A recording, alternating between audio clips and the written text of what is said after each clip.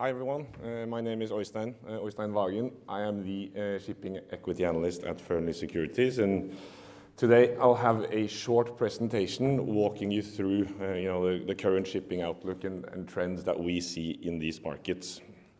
And just to kick things off, I think the graph on the left-hand side there kind of illustrates, as you can see, at least since 2009, 2021 and 2022 has been the years where you've had the most amount of shipping segments earning above average cash break-even levels for the year, which has meant that in general ship owners have been earning a lot of money recently, which is also has been reflected in ordering for most types of vessels, in particular container and LNG ships the last couple of years. And that has also obviously dictated some, at least to some extent, where these segments are in the different shipping cycles.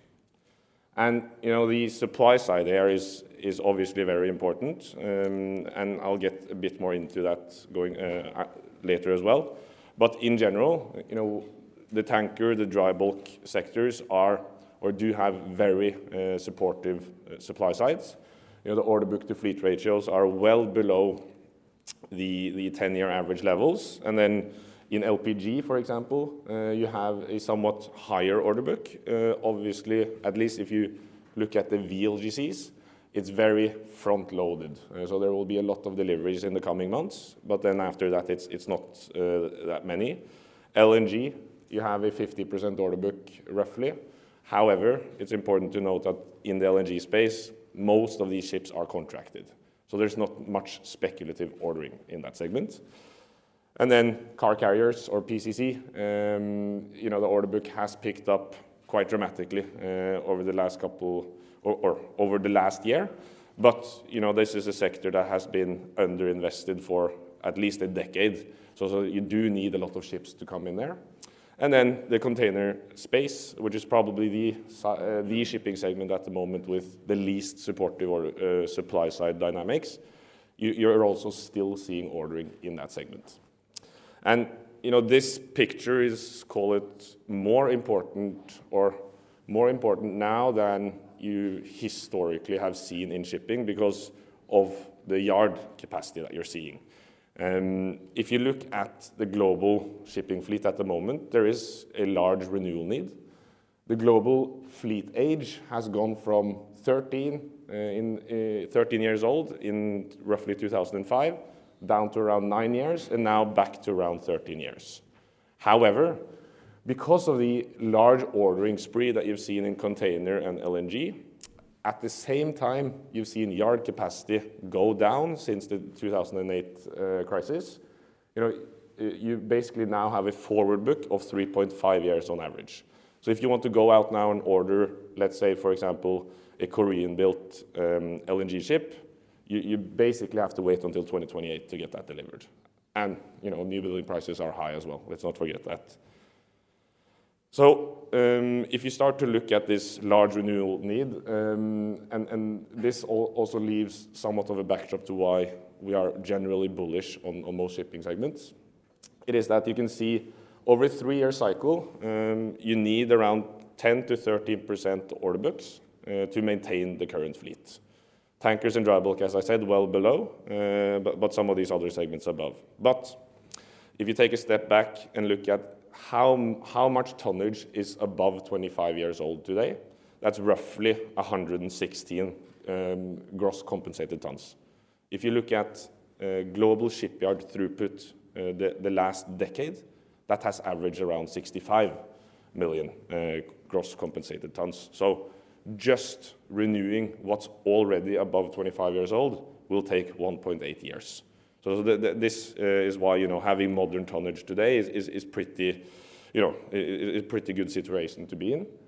And this is also illustrated here, as you see new building prices on the left-hand side, with steel prices and scrap prices going hand in hand in the middle here. And then obviously when you have that picture and yards have backlogs which are at all-time high levels, they have no incentive of lowering prices. there is a higher willingness to pay for ships on the water today. So with that kind of established and where we are, I think we're going to start to go through these different sectors, which I'll talk, generally about, the commodity-related sectors as well as some of the dry cargo sectors. And starting off with tankers, which is probably one of these sectors, or the sector with the most supportive supply side at the moment. As you can see on the left-hand side, you're going to have negligible, almost, fleet growth the coming years, and that cannot change. That's an important factor because of the supply situation. So if you fast forward into 2027, you'll basically have 5% fleet growth, assuming no scrapping as well. In 2027, 8.2% of the entire fleet will be over 25 years old. So the entire order book today is not even covering renewal. And then you can fast forward into 2030, where roughly 21% of the fleet will be 25 years old. So there is, a lot of renewal which will take place here, and it's almost fair to say that even though if the order book, the order book will go up at some point, but most of that will be used for fleet renewal. And then on the demand side, which tankers, it's important to analyze, and as you all know, it's very, very volatile. At the moment, you're seeing OPEC cuts, etc. But the underlying trend, of trade dislocation and where production is now coming, even though you can start talking about peak oil demand, etc., you are seeing, at least for the next 5 to 10 years, most of new production is coming west of Suez, and pretty much all of demand, as you can see according to the IEA, is coming in the east of Suez. So there is a ton-mile positive driver behind this as well, leaving the supply side and the demand side overall as very bullish going forward. Then over to LNG. This is a market which has probably looks the scariest when you just look at the order book. It's at 50% of the fleet. But as I said, there is roughly, the order book is now at close to 300 ships, and close to 30 of those are uncontracted. So what you can see on the left-hand graph is that there is a lot of FID volumes coming this decade. However, not much is coming before 2026. And as you can see on the graph in the middle, the LNGC market will basically be pretty oversupplied the coming 2 years. But then after that, it's looking pretty good. And if you go into 2028, etc., which we're not showing here, there's still room for more ships. But so if you have uncontracted ships the coming 2 years, there could be a struggle. But if you have modern tonnage, because of the limited availability of modern tonnage, we think rates will hold up pretty well. And also here, if you look at the entire fleet, there's roughly 226 steam turbine ships, which in today's market, where you have high commodity prices as well, the boil-off is becoming pretty expensive, and we believe that a lot of those ships will be phased out once new tonnage hits the water as well. So yes, there will be fleet growth, but the bigger risk in LNG, the ships, they come on time. Shipyards are prioritizing LNG ships because of the margins. The risk is rather that volumes are delayed, which is the big risk always in LNG shipping. But at the moment, it's looking pretty good. Then, the other, call it last commodity segment, which I will touch upon, is also on the LPG side. I will focus mostly on the VLGC, so the very large gas carriers here. And what you are seeing in the market there, and as well as the long-term trends, is everything is pointing towards having pretty healthy LPG trading going forward. You could, it's become a weekly event if you follow the EIA propane inventories in the US. They're rising week by week, as you can see on the top, on the left-hand graph here, which together with a structural decline in US LPG, propane consumption, has meant that there's much more propane available for export. So if you look at US domestic propane consumption, in 2014, the last time you had a oversupply in the VLGC market and the market eventually crashed, 66% was consumed domestically In 2022, that number was down to 35%, and it's even lower this year. So a lot more is being exported together with more volumes. And then on the other side of the equation, you have rising propane demand from PDH capacity coming largely in China, which is also expected to continue next year. So at the moment, everything is pulling up Far East propane prices, whilst pushing down US Mount Belvieu propane prices. And that increases the arbitrage. And as you can see in the middle here, the arbitrage near perfectly predicts VLGC earnings. So as long as you have those drivers going for you, the market is probably going to be pretty strong. And we expect that to continue at least the coming couple of years. The problem, which everyone was quite bearish, I would say, going into 2023, is the order book. You had a 21% VLGC order book. Obviously, there has been a lot of delays here. So as you can see, the green bars, the real test is still ahead of the market, right? You'll have a lot of vessels coming now until the second quarter of 24, assuming no more slippage, obviously. But we do expect most of that to be absorbed because also at the moment you are heading into the high season in terms of Panama congestion as well. And then post that, the order book is around 10%, similar to dry bulk, split up until 2027. So, after that, it actually has a pretty supportive supply side, leaving us also quite bullish on the VLGC segment at the moment. Then over to call it the more dry cargo related segments, and I'll start off with containers, which is probably the segments which we are the most negative to at the moment from a fundamental perspective. As you can see here, rates, they skyrocketed during COVID. They're now, you could say they have crashed because they are down 90%. But if you look at the graph, I would more say they have normalized. They are back to pre-COVID levels. And if you look at the delivery schedule, thus far this year, you've had 1.7 million TEUs coming, at least last week. And there's still another almost 700,000 TEU to come. So that's almost 10% pre-demolition or pre-scrapping fleet growth.